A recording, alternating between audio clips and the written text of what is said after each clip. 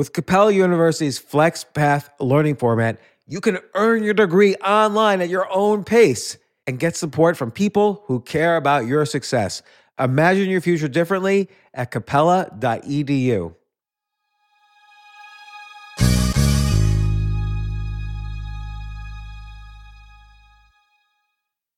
I recently found a podcast. Honestly, this is one of the best resources out there because knowledge is power when it comes to money. So you need resources to help you make money, grow money, and keep money. This podcast helps you navigate investing, retirement, debt, savings, basically everything you need to know about personal finance.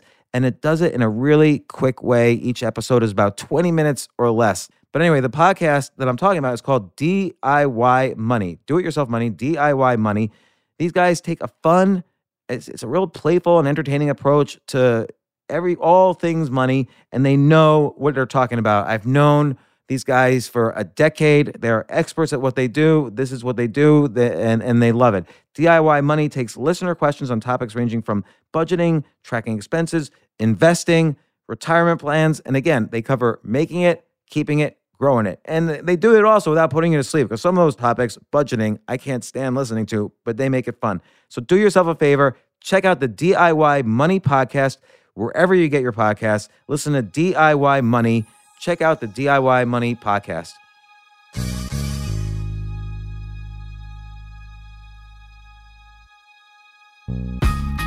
This isn't your average business podcast, and he's not your average host. This is the James Altucher Show. Today on the James Altucher Show. Got a chance to talk to the founder, CEO of my favorite store, basically. I mean, I shop at Whole Foods all the time. Like, I think maybe 90% of my meals in one way or other come from Whole Foods. But I was so happy. John Mackey, founder of Whole Foods, current CEO of Whole Foods, even though Amazon bought it for over $13 billion. He corrected me in the podcast because I said 11. John Mackey, author of Conscious Leadership, Elevating Humanity Through Business. Great book. We talk about the book. We talk about capitalism and where capitalism came from and conscious capitalism. We talk about creativity. We talk about a lot of things, including this pandemic. So enjoy and let me know how it goes.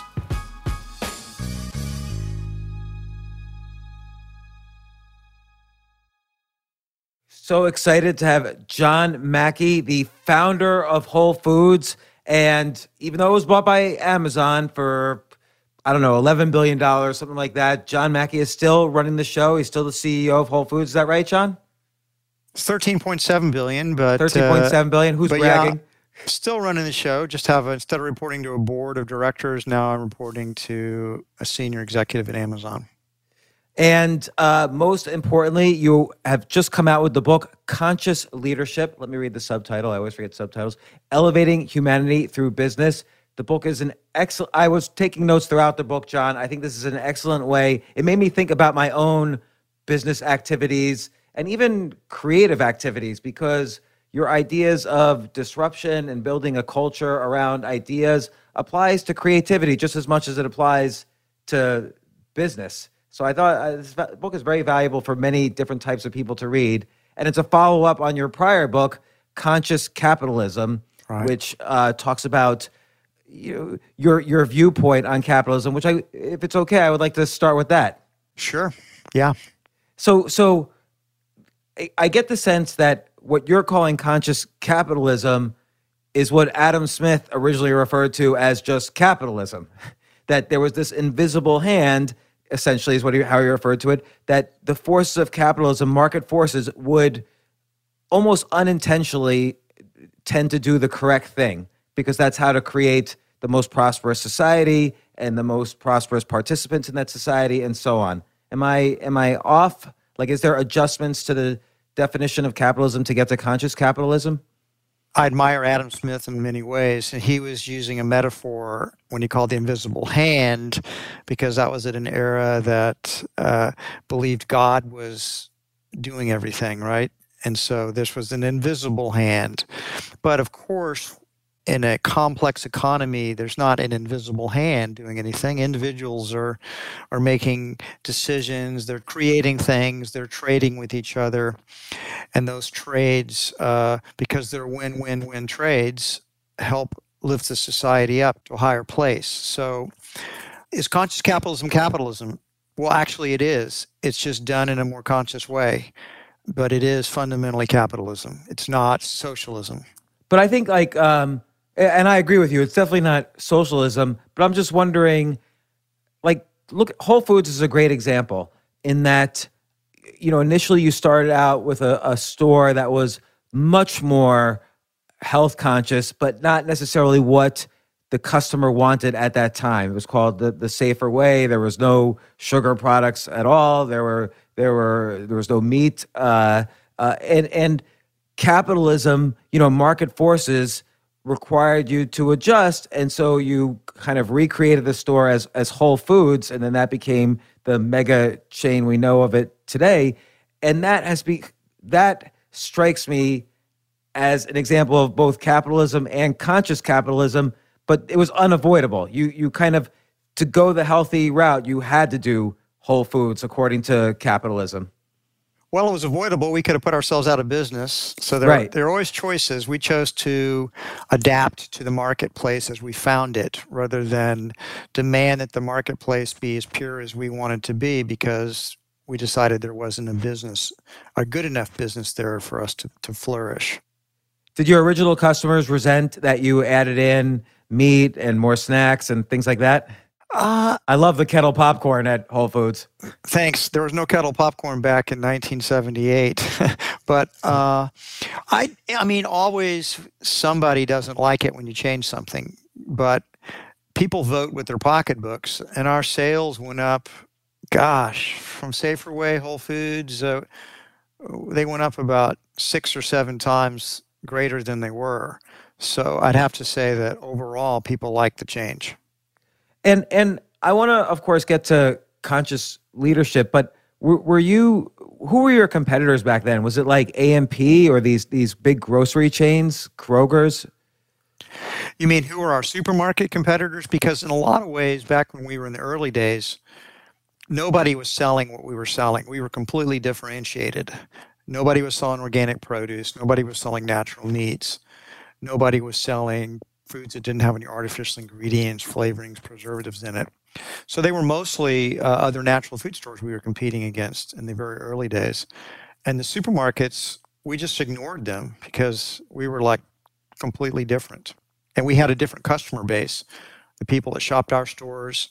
In the early days, as one venture capitalist told me, he refused to invest in Whole Foods, "You guys just seem to me to be a bunch of hippies selling food to other hippies." And that doesn't seem like a very big market to me. And so he was kind of right, but what he didn't realize is that the ideas and the products would begin to penetrate into a more traditional American consumer over time, and that's what happened. Do you think you helped create the market, or did you predict that trend was coming, or was this just simply... It's both, because we clearly got in front of a wave and got on top of a wave that was going to crest whether we were there or not. But we also accelerated it because Whole Foods got out and ahead of everybody else in terms of the way our stores were and our product mix, and our vision was out there. And that's why we ended up being the most successful over the long term. So we helped create the market because our stores were so beautiful and we had such good produce and perishables were so excellent. That began to appeal to a more traditional middle class, upper middle class customer who wouldn't have shopped for natural foods in like an old hippie store. We made our stores beautiful and we have great service, and people will buy quality. There's always a market for quality. And so, I mean, one way to think about it is that at the same time Whole Foods was really cranking up, so was Walmart getting into creating supercenters and getting into the food grocery business. This was back when they first really got going on it. And all the conventional supermarkets were so terrified of Walmart that they did everything they could to cut the cost of their stores, cut the cost of their labor, so they could get their prices lower. And they also cut their quality in order to get their prices lower. And that kind of left a door wide open for Whole Foods to come in and be the quality operator. And we made beautiful stores. We had really beautiful produce. It was more expensive, but it was better and it was higher quality. And so Walmart actually did Whole Foods a big favor in the early days by kind of plowing a path for us to go down that everybody else was abandoning so they could compete with Amazon. I mean, not Amazon, compete with Walmart. Now, that was a Freudian slip. We'll talk about that later. But usually disruption comes from below, right? So companies kind of innovate and innovate and innovate until they innovate past what the customer needs, and they're too expensive, and then you get disruption from below. But you disrupted from above, somewhat similar to how Apple basically disrupted the phone business by disrupting from above with the iPhone.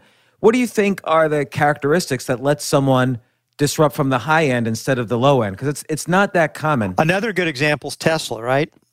Yeah, actually, that's a perfect example. So if you disrupt from the high end, you've got to have a lot better products. You've got to have higher quality. If you drive a Tesla, then it's like, wow, I'm never going to drive another car. This is so much better than any other car I've ever driven. It's worth the money. I'm going to pay it. And once you really have high quality food, it's like, well, I'm going to keep buying this stuff. I'm not going to go back to that other stuff. I'm going to take care of myself. I deserve to have the very best food. So I think that's true for Apple as well. I remember the first time I used an iPhone, it was like, well, I'm not going to go back to that cheaper phone. This is so much better. Look at all the things I can do. Look at all the apps I have.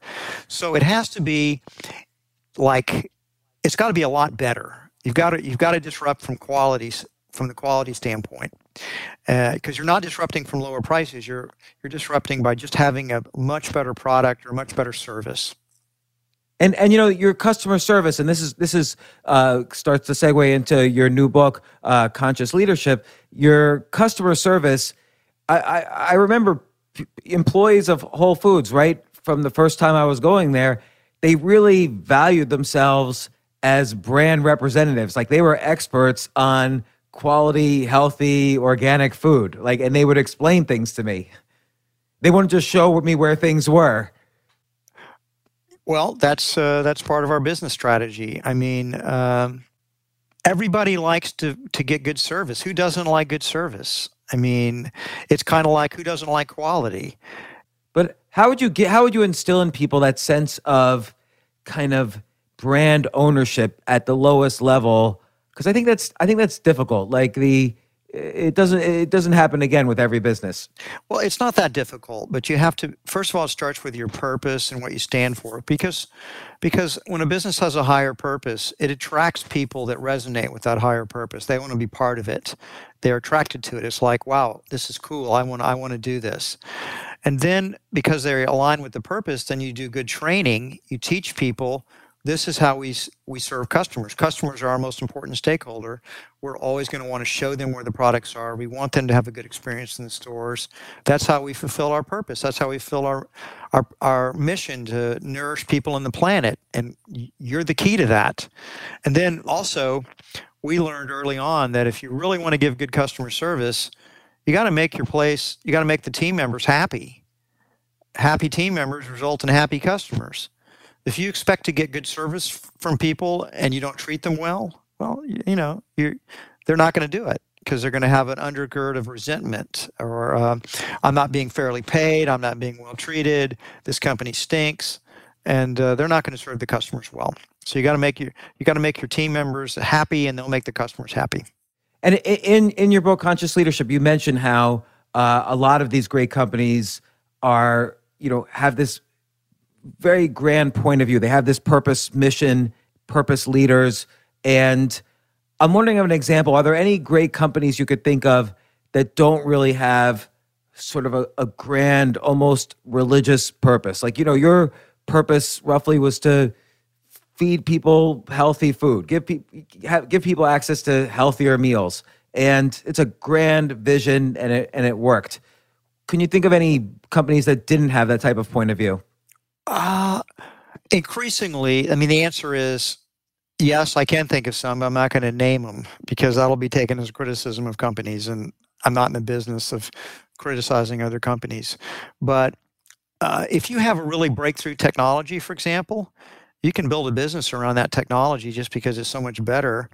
But in the long run, your technology will be iterated and copied and improved upon. And if you don't have that deeper mission and purpose, your company may not be long of this world, and you'll be acquired by somebody else. That's what oftentimes happens. I'd rather talk about companies that have a higher purpose, and they end up doing great things. And I think great companies have great purposes. For instance, Apple, you mentioned Nike. Yeah. Amazon, Google. Amazon. And, the only reason I bring up other types of companies is because I think the average person, I look at this in a personal way too, and I think the average person might think, okay, this is great for CEOs and entrepreneurs, but I have to go to work every day. I'm in this cubicle. I have my kids waiting for me at home. How can they think of their, like almost like a, me Inc. and formulate their higher purpose in terms of their work life? Well, first of all, that company's doing they're not doing a good job if the people working for them don't understand the higher purpose of the company, and they're not doing a good job communicating it to them on a consistent basis. If you really want to instill purpose to your organization, A, you got to talk about it all the time. B, the leadership has to embody it, because people pay a lot more attention to what you do than what you say. So if you're not walking the talk, then you're not going to have any credibility. And I'd like to think I embody the higher purpose of Whole Foods, and I think many of our leaders do. But we talk about it all the time. So people do know about what Whole Foods' purpose is. We put our core values, we put our higher purpose up in our stores. They're there. If you go into our stores and look around, you'll see it. It's there. So we are constantly harping upon it. Now, in terms of your average team member, how do they connect up to that purpose when they're, as you say, in a cubicle? Assuming they understand it, every type of higher purpose has some type of connection to the value creation that the business is doing. Google's higher purpose is to organize the world's information and make it universally accessible. That's one line. It's easy to understand. And as a result, everything Google's done has, in a lot of ways, been about taking that information and making it universally accessible. I can't remember the last time I went through an entire 24 hours without using Google at some point. I mean, on a search or on Google Maps, or I guess those are the two main ways I interface with Google. But I'm on Google right now. I'm on Google Chrome, so I'm on their browser, and there's Google Email, and there's just a lot of ways you might use Google in a day. So it's up to the company to make sure everybody understands that their work is contributing to the company's higher purpose, which is somehow or another creating value for customers. So if a company's trying to figure out its higher purpose, put purpose first, is first chapter in our book, then to put purpose first, you have to talk about it, and you have to get team members to understand it, engage with it, and then you have to show them how their work is directly contributing to the company fulfilling its mission. And all work at a company is doing that. It's just people don't always see it, so you have to help them see it. If you're in a cubicle, if your work's not contributing to the purpose of the company, then, my God, I doubt you'll have a job that long. Somebody will eventually figure out you're not really actually making a valuable contribution, and your job will be eliminated. But, maybe a company, again, maybe they don't have conscious leaders, and they haven't really communicated to employees what their vision is, what their point of view is, and so they haven't been able to communicate appreciation to the employees. I'm wondering, in what ways can employees take control of their own conscious leadership, even from leading from behind? And what I was just, while I was reading, I was thinking of the techniques from this book, how this could be useful, to everybody, and not necessarily just the CEO or the board of a company. The ideas in the books are useful to everyone because they work. Putting purpose first, leading with love, integrity in all things, find win-win solutions. If you can do that on your teams within an organization, It doesn't have to be that the CEO is necessarily doing it. Right. So if I'm an employee, maybe I could, help out to the other employees around me, or, have a purpose where I'm going to contribute no matter what anybody is telling me I'm doing, or I think you read the book. So yes, there's every chapter has practices that you can use to practice to become. These are useful. These are not only useful exercises for leadership, they're useful exercises for life. I guarantee you, if you begin to practice win-win-win, finding win-win-win solutions in your normal life, if you use that as your ethical code, you will become enormously successful in life. You will have many, many friends. People will love you because you're going to be of service to them. You're always trying to figure out how to have a win-win-win relationship with them. So you're going to be putting their interests first.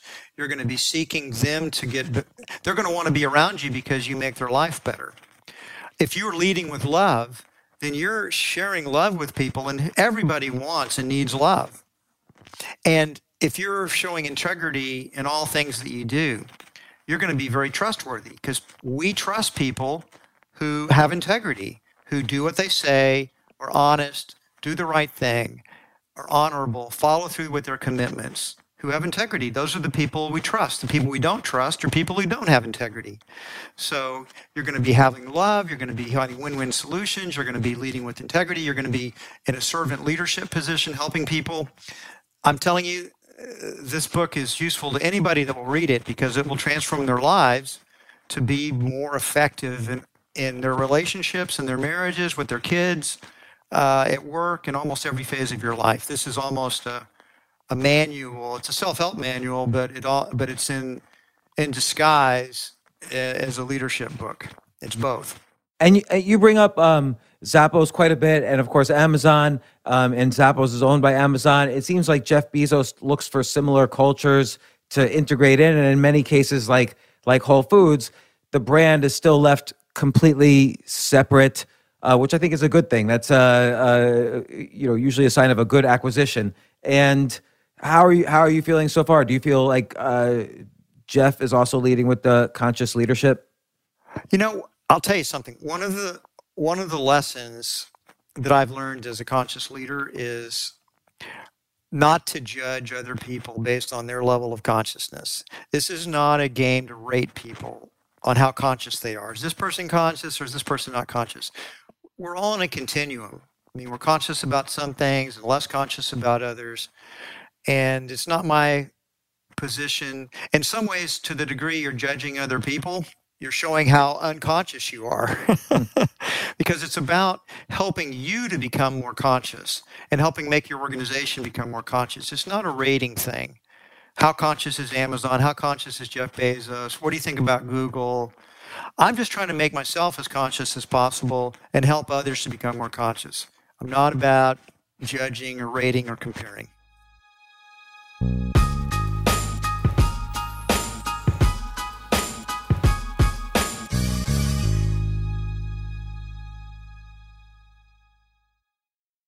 It's important to get knowledge about money. You're not just going to learn it from experience, because that's the fastest way to learn money. And I used to think it was hard to learn lessons about the market, because the internet is so saturated with advice. So it took me a long time to find the resources that I've been using for 20 years for my own self to learn about money, investing. But I do want to say, there's this one podcast that stands out for me that I recently discovered, and it's easy to tap into just about any money subject you want to listen to and get honest, trustworthy advice to get you in the right direction for your finances, your family's wellness, your future, or even your present. Because quite frankly, all the time, it's good to have more money than less money. So the podcast is called DIY Money, DIY as in do it yourself. It's on Apple Podcasts, Spotify, everywhere else you get your podcasts. If you have your phone by you, you could check it out. You can subscribe right now. They've got some great episodes. The most recent episode that I'm looking at is how to deal with finances during this COVID-19 crisis. And if you start listening now, imagine, you're going to get a better relationship with money. Knowledge is power, and this podcast at 20 minutes an episode is just a fast way to learn about all the different aspects of money, whether it's about investing, retirement, budgeting, taxes, whatever. The hosts, Daniel and Quint, They just take a fun and entertaining and playful approach to this stuff, to money, to finance. They know what they're talking about. I've known Quint for a decade, and I trust him and I trust his financial advice. DIY Money takes listener questions on topics from budgeting to tracking expenses to investing to retirement plans, and they do it, importantly, without putting you to sleep. So do yourself a favor, check out the DIY Money podcast wherever you get your podcasts. This is more important than ever now that we're in this kind of crisis because of the coronavirus. Stay up to date with good, talented, smart people. Podcasts like this are the best resource for financial information. DIY Money.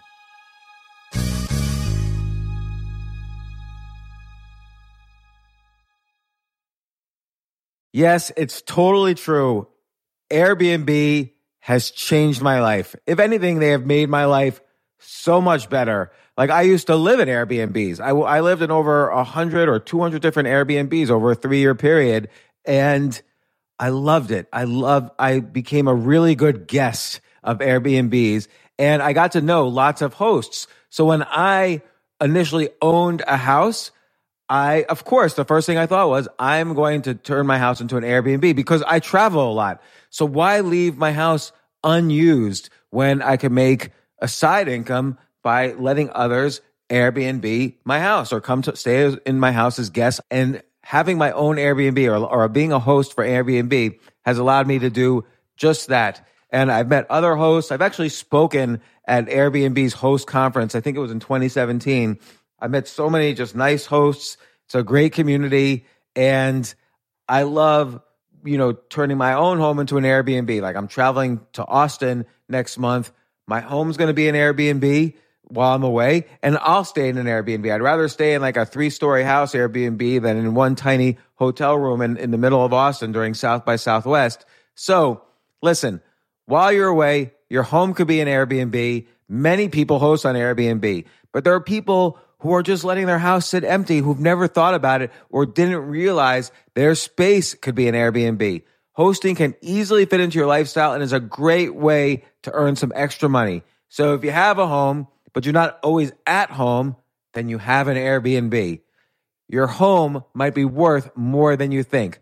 Find out how much at airbnb.com/host.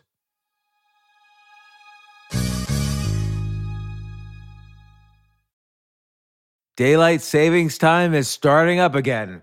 Okay, podcast is over. That's all you needed to know. But why do we have daylight savings time?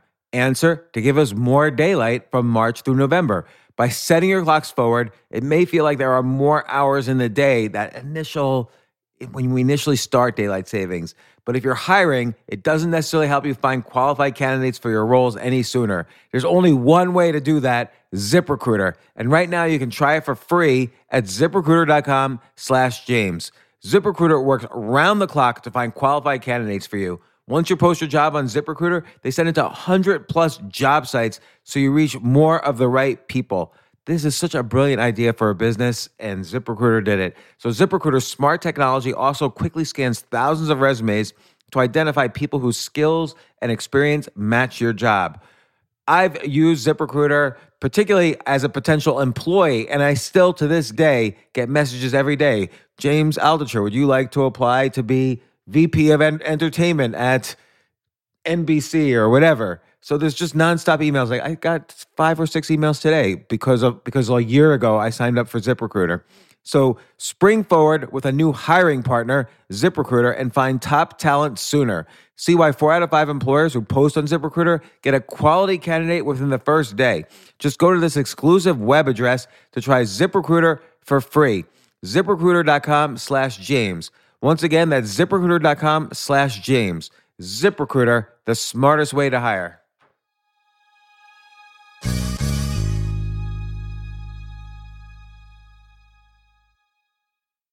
Hey, listen, men's health is important. Men act all cocky and like they don't need anything. But the reality is, as you get older, there's some things you need.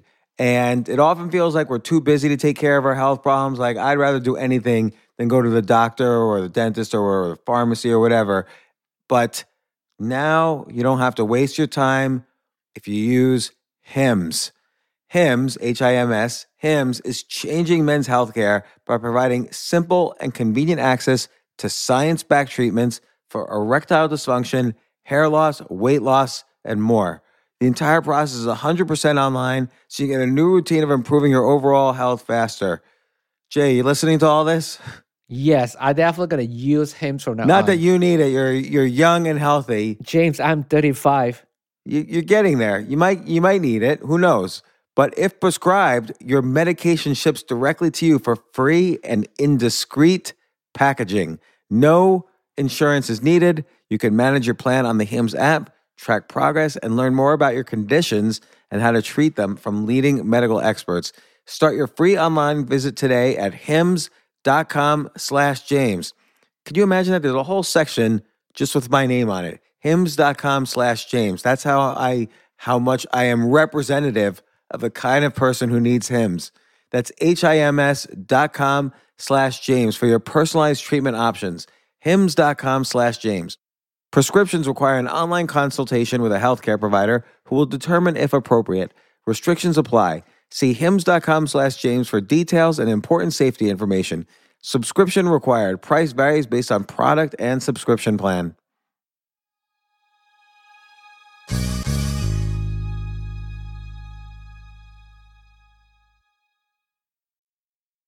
I feel like, as I was reading this, I started to think of the ways in which I don't do conscious leadership in the various areas of my life, and it made me want to improve. Like sometimes I'm not as appreciative of the people around me as I could be, and I do think it's important. I do think it's really important with employees. I haven't had obviously your experience with tens of thousands of employees, but was there a point ever in your time at Whole Foods where you felt like you weren't consciously leading? And then how did you realize it and then adjust? Of course. I mean, that happens. That's happened thousands of times. I mean, we all have bad days. We all become fearful or we become angry or become judgmental. We're not always conscious. We sometimes are caught up in our emotions and we do stupid things that we regret. I mean, that's like living. That's part of life. That's in every relationship we're in. But here's the thing. As soon as you remember and focus, then it's like, oh yes, I forgot. It's all about love, or it's about having integrity. It's about finding win-win-win solutions. Once you focus again, you get to choose again. Even when you make mistakes, you can correct those mistakes by becoming more conscious in the moment. So you have to go back to it again and again and again. Think of it as like going to sleep. You go to sleep for a while, then you remember who you are. You wake back up, and then you're conscious again. And the more and more you practice it, you can become conscious all the time, or almost all the time. And then if you make a mistake, that's okay. You just correct it and you go back to being conscious again. So I learned this from meditating, because when you meditate, you're following a mantra, you're following your breath, and you get lost in your thoughts. And it's like, then you remember, oh yeah, I'm meditating, back to the mantra, back to the breath. And then you go back on it. And then the more you practice it, the better you get at it. Honestly, it's the same way with being a conscious leader. When you go unconscious, just wake back up again. And then the more you wake up, the easier it is to wake up the next time, the shorter the gap between going to sleep is. And then there comes a time when you're conscious in life almost all the time. And that's the goal. That's what we're trying to help our readers to do. I like how you say, don't ask kids what they want to do when they grow up. Ask them what they love to do. And again, I always think about, particularly right now in this post-pandemic or not we quite post-pandemic. Post. That's so glad to hear that. Yeah, no. That was a Freudian slip. So I hope to be post-pandemic sometime soon. But I think a lot of people are going to be thinking to themselves, well, what do I love to do? I've just been doing this thing that I got laid off from for 20 years, and now I want to do something I love and makes money. Like, how should they start? They might have lost the muscle to figure out what they love to do. I don't know. I think people know what they love to do. What they don't know and what they don't trust is whether they can earn a living doing what they love. Hmm. So I guess I'm very fortunate. When I was very young, I got so passionate about natural and organic foods and eating healthier, and I had just found my calling. And I was 23 years old, living in this vegetarian co-op. I became the food buyer, and it was like I couldn't get enough of it. I learned how to cook. I thought I knew from exercise that you could feel better based on, if you go for a run or you play basketball, you do yoga, makes you feel better. But I didn't know when I was young that, gosh, what you eat really affects how you feel, your energy level, your sleep, how strong your immune system is, your vitality, how you age. It's all wrapped up into what you eat. And I just got it at a young age. And then I'd found my purpose. And, I got to be honest, I didn't set out to build a great company or become wealthy or anything else. I just was passionate about natural and organic foods. And we only had one store, and we were doing really well with it. I don't know if we'd have had a second store, except we had a big flood. And and that's wiped our store out. It was like we reopened the store, but it was like we better get a second store so we don't, in case this happens again, we don't risk going out of business. That second store was successful, then it was like, that was fun. Let's do a third store. That worked too. Hey, let's do a fourth store. And then we began to grow on a more conscious level. But I'd say the first 3 or 4 stores, we didn't have any big ambitions. We just were having fun. And I think that's what I want to double down on that. What we were doing was just having fun, doing what we liked to do. And then growing was fun too. And it was challenging. And it was like, I wonder if we could go to California. We had all our stores were in Texas. And it was like, wow, California, that's where natural foods. I mean, I don't know if we could do that. It's the Bay Area. Oh my God, that's where Silicon Valley is, and San Francisco. I wonder if we could measure up there. And he said, well, we won't know if we don't try. So we opened a store in Palo Alto, and it was a huge success. That led to Berkeley, then Mill Valley, and then we took off. We just started growing a lot faster. But we were just really kind of following our bliss, as Joseph Campbell says. What made us happy? What got us excited? We weren't a bunch of MBA students that had some kind of master plan. It's very important to emphasize that. We were a bunch of young people, full of ideals, full of passion, and having a good time doing what we love to do, and built a company. And honestly, it's still true today. We're still having a good time. We're still building a company. We're still opening stores. We're still having fun. When in the beginning of the book, you talk about almost kind of a crisis in leadership that was happening at Whole Foods, where the board was trying to reaffirm or was trying to decide whether to reaffirm your commitment as CEO. What was going on specifically? Like, maybe describe what was going on then?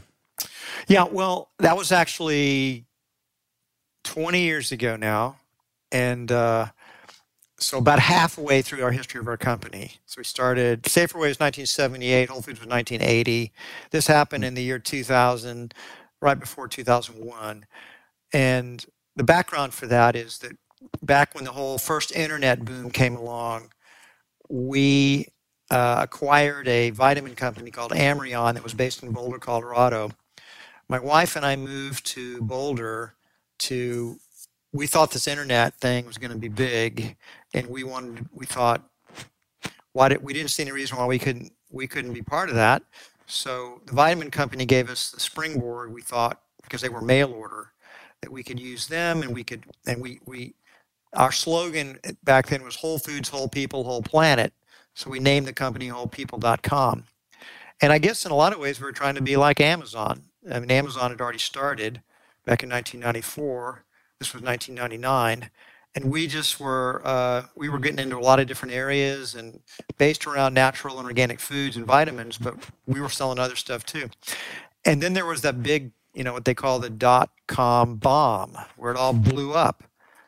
And Pets.com and Gardens.com and all of these, everybody that got out there early started to go bankrupt. And the writing on the wall was that Whole People wasn't doing much business. And so we decided to sell off our assets and shut it down. And we did. We sold off the assets and shut it down. And I moved back to Austin. And so all I will say, because I'm trying to protect the names here, is that one of my senior executives sort of conspired with a couple of directors who wanted to get rid of me. Who is he? Name names. He's a bad guy. We're judging him. Actually, he and I, we're friends again today. We made up, and we're still friends today. So, so there was a coup attempt to take me down, and that's actually how the book starts out. That's the introduction of the book, and yeah, I mean, I guess I came close to losing my job, and I learned a lot of lessons from that. One thing I learned is how important the board of directors is. They can fire me. But when you're the entrepreneur and you create the company, it never occurs to you that anybody could fire you. But I didn't have enough stock ownership to prevent that from happening, and we'd gone public. So the board was very powerful. And one of my great lessons was, two great lessons. One lesson was you got to cultivate the board because they have power over you, and you shouldn't take them for granted. I think I had taken our board for granted. So from that point forward, I always paid a lot of attention to our board.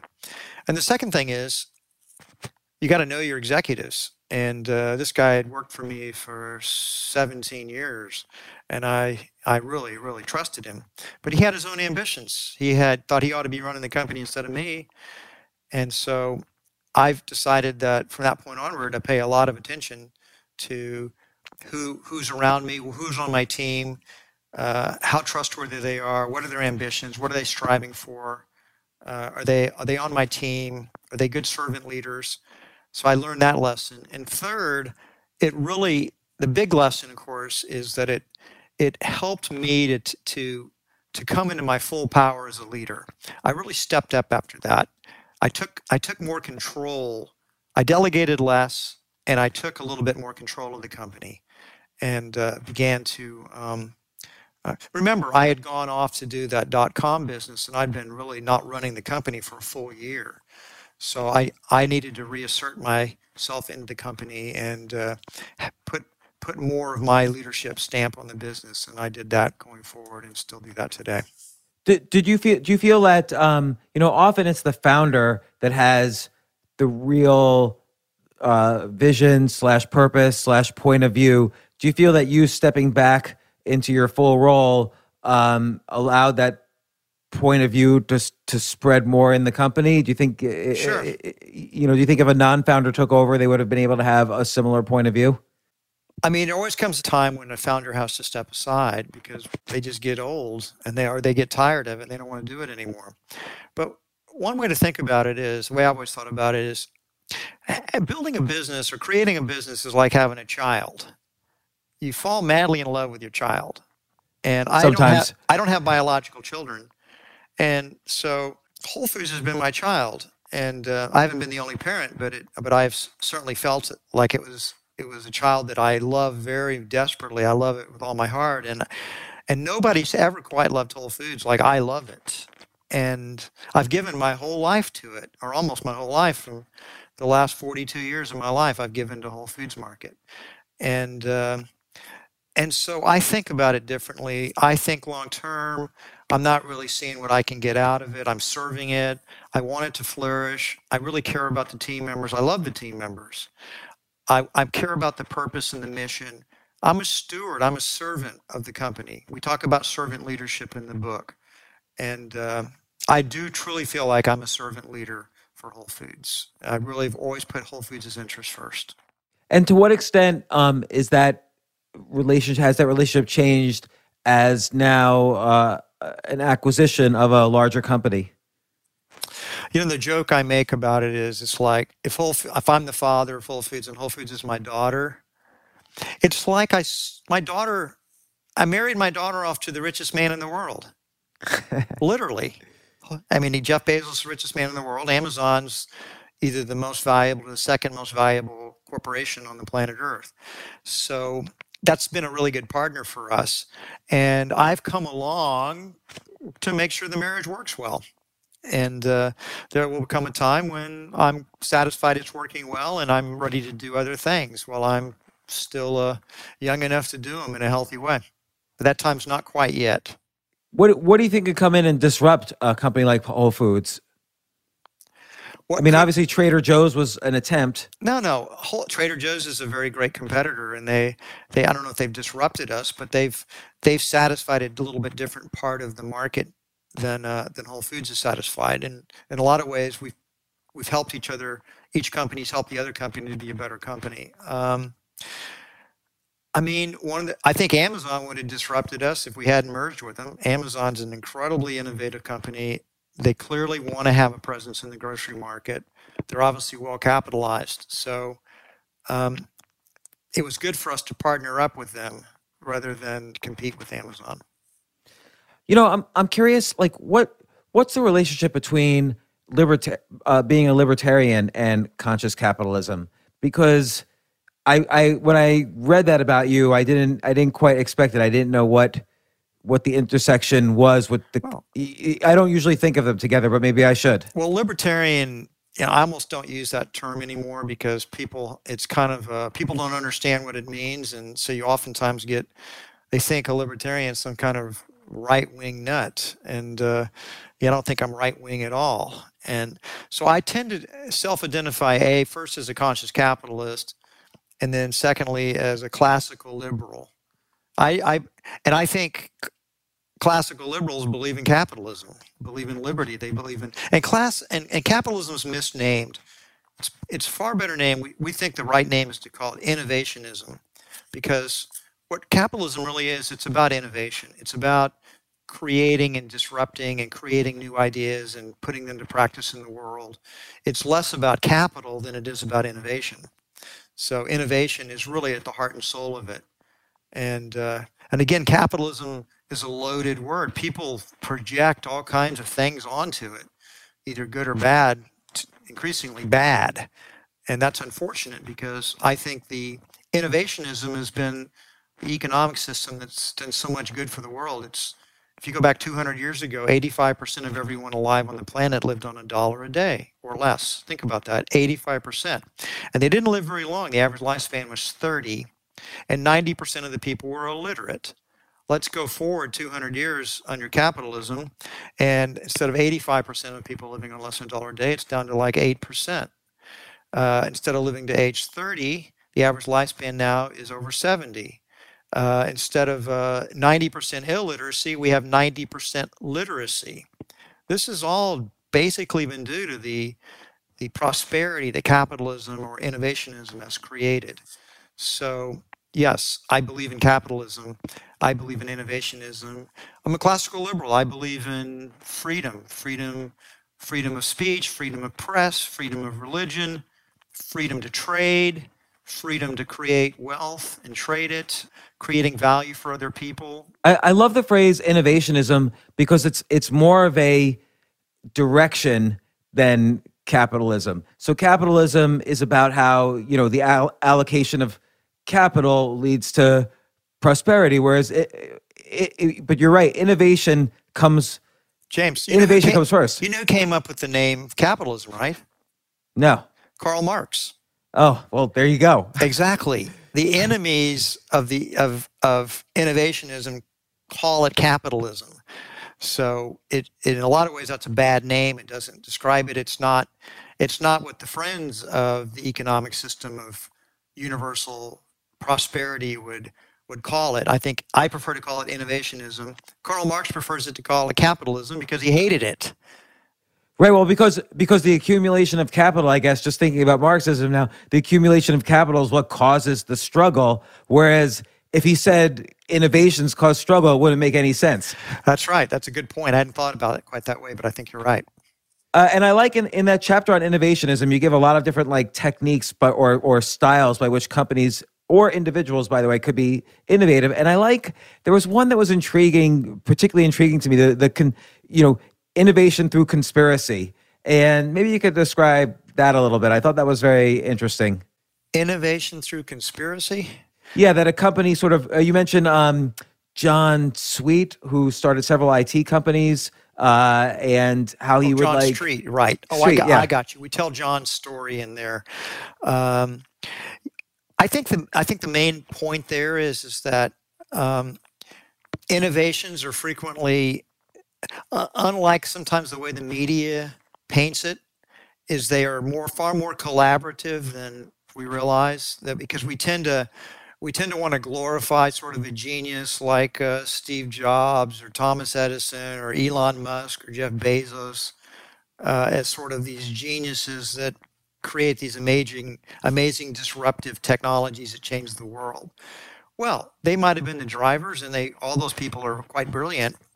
But it's always a team that does this stuff, and so they're collaborating with each other. And we make a big deal in the book about how there's special places where a lot of people have these ideas, and they're having collisions with each other and exchanging ideas. So it might have been jazz in New Orleans in the 20s, and Paris for art in the 1890s, and Silicon Valley for technology in the 1970s to where we are today, right? So when you get a lot of the same minds thinking about the same things together and they run into each other, you get a lot faster innovation because when you're talking to a really smart person, you think of things you never thought of before because they give you ideas. They say things that you never thought of before, and that triggers your own thinking in ways that, and until it had been triggered, you never went down that direction. And you hear an idea and you think that's a terrific idea, and then you start to iterate on it, and so that's why it's like a conspiracy. But what John is talking about there in conspiracies is that if your team feels like, remember when Steve Jobs was creating the Macintosh? It's famous. They broke away from the rest of Apple, and he flew a pirate flag. That's a conspiracy.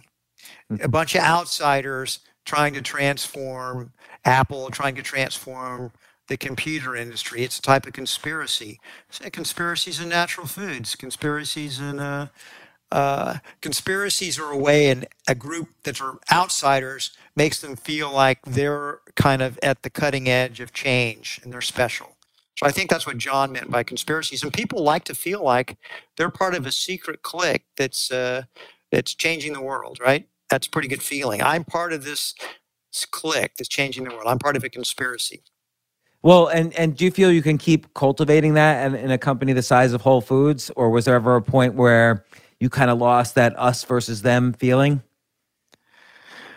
I think you do it because you keep it sort of decentralized. I mean, you're divided into teams, and every team can be its own conspiracy. So Whole Foods is really a series of teams. There's several teams in every store. There's a grocery team and produce team, specialty team, customer service team, meat team, seafood team, whole body team, et cetera, et cetera. So you've got the store organized into teams. The teams are largely self-managing, and then they interlock all the way up. In a region, the teams are connected in the regional level. Regions are connected on a global level. So the conspiracies are the sense of, it's just important that people not be cogs in a machine, that they are vital members of a team, and their contributions on the team are valuable. So no matter how big Whole Foods gets, it's always going to be organized into smaller teams. It's a little bit like my body consists of literally trillions of cells, right? But the cells are organized into tissues, and the tissues are organized into organs, and the organs are organized into the larger system, the nervous system, the endocrine system, and then together those systems make up the human body. They're sort of all decentralized, but they coordinate well together. I think it's similarly the same way as organizations get bigger. You have these decentralized cells that work together, cooperate together, and it end up becoming a full whole body. If we're talking, your body's digesting food, it's breathing, you got an immune system that's hopefully not fighting off COVID, but fighting something else off, and that you're constantly doing all the stuff and you're not even conscious of it. And I think in organizations the same way. All the stuff's happening in Whole Foods. I'm having this conversation with you right now, but across our 522 stores and 100,000 team members, every store is in the company's open right now, hopefully, and they're all doing business, and stuff's happening. I guarantee you, bad stuff's happening right now, and good stuff's happening mostly, but it's all happening. I'm not in control of it. It's just happening. Just like I'm breathing, and I'm digesting. And it's an interesting thing because Whole Foods, of course, was open during these economic lockdowns during the pandemic. A lot of stores were closed, a lot of businesses were closed. And I think about this in terms of conscious capitalism. So in New York City, for instance, a lot of stores, restaurants, every type of store were closed down. Employees of these stores set up GoFundMes. People either contributed to them or didn't. I wonder if a role of conscious capitalism during this time would have been more people of means kind of helping directly employees and companies that were shut down in the community, as opposed to just waiting for a centralized government to pass a massive stimulus bill, which, by the way, I'm not against. The government's the one who asked everybody to stay home. But I wonder if there was a role for conscious capitalism in there as well, where the participants who were maybe doing well during this time would have been able to help the ones not doing as well.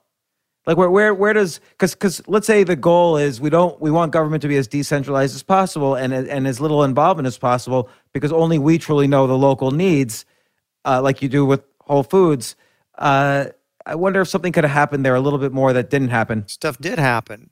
I mean, you take a company like Whole Foods, we give 10% of our profits away every year. So that's the maximum we can legally give away and get to write it off. So part of that's done through our foundations, our Whole Planet Foundation, our Whole Kids Foundation, Whole Cities Foundation. All three of those foundations are doing amazing things.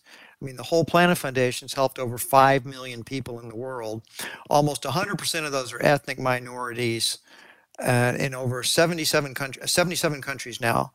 And we've made lives better for literally millions of people, entrepreneurs, by making microcredit loans to them. And the Whole Kids Foundation gives salad bars and gardens and beehives to any school in America that wants it. And we've given away over 10,000 salad bars and over 6,000 gardens and several hundred beehives at this point. So, but that's only a small part of our philanthropy.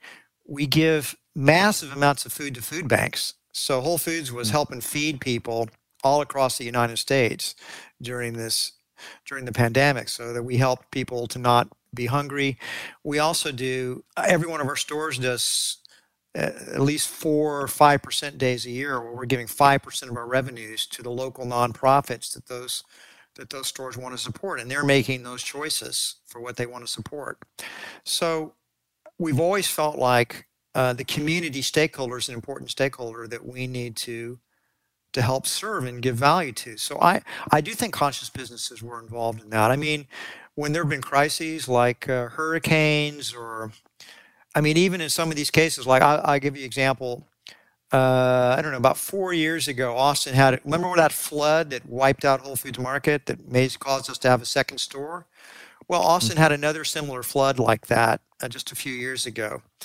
And Whole Foods I think we loaned $1 million to, at very low interest rates, to our neighbors who kind of went out of business because of the flood. And they had really long payout times. They were mostly gifts, but we wanted people to feel like they should pay us back if they could.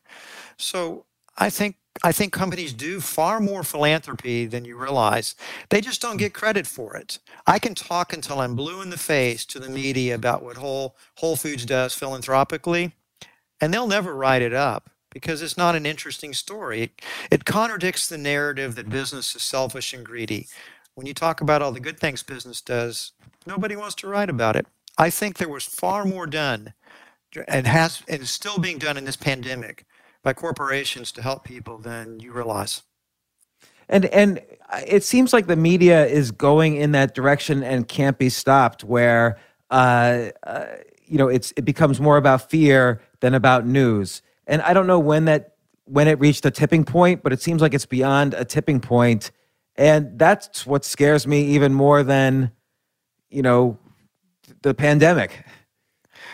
Well, I mean, most of the people in the media are anti-capitalist. They don't really believe in capitalism. They think it's greedy and selfish and exploitative and needs to be overthrown. So, they believe. Yeah, a lot of them believe in socialism. What can I say? They're not capitalist. But like economically, if you even take it like two steps ahead, why would anybody innovate? How would you redistribute things so that it would be quote unquote fair when, allocation of resources is not always fair? Well, I think a better question would be, there have been 42 socialistic experiments in the last 100 years. 42 countries have tried socialism. Not one of them has succeeded. Not one. And it strikes me as utterly amazing that people believe that if you put democratic in front of it, that it's like putting lipstick on a pig, that somehow or another, this time it's going to be different.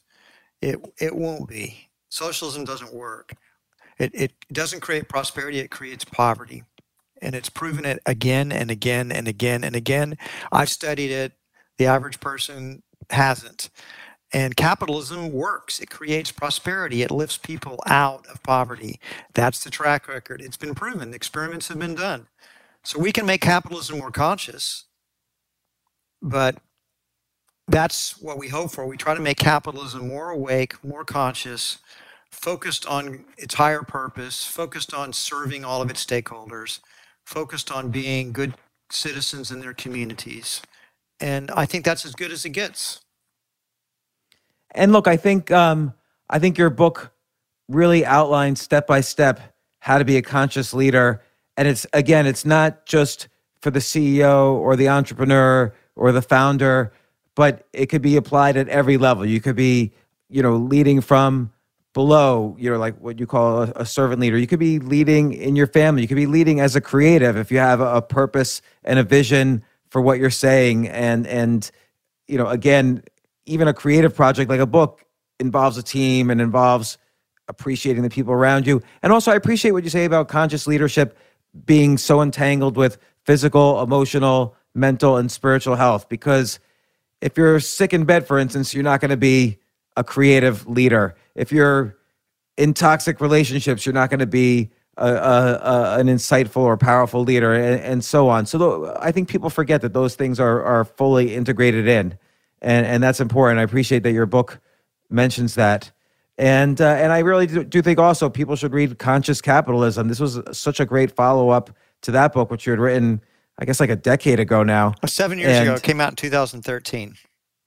I remember being in Austin and seeing it in all the Whole Foods. So, again, John, I really appreciate you spending the time coming on the show and further explaining the book and answering my questions. It's been an honor to have you here. And thanks so much, and good luck with the book. Again, the book is called Conscious Leadership, Elevating Humanity Through Business by John Mackey.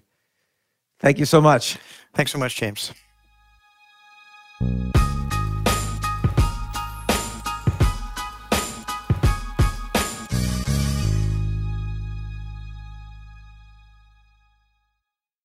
Want the same expert advice you get from the pros in the store while shopping online at DiscountTire.com? Meet Treadwell, your personal online tire guide that matches you with the perfect tire for your vehicle. Get your best match in 1 minute or less with Treadwell by Discount Tire.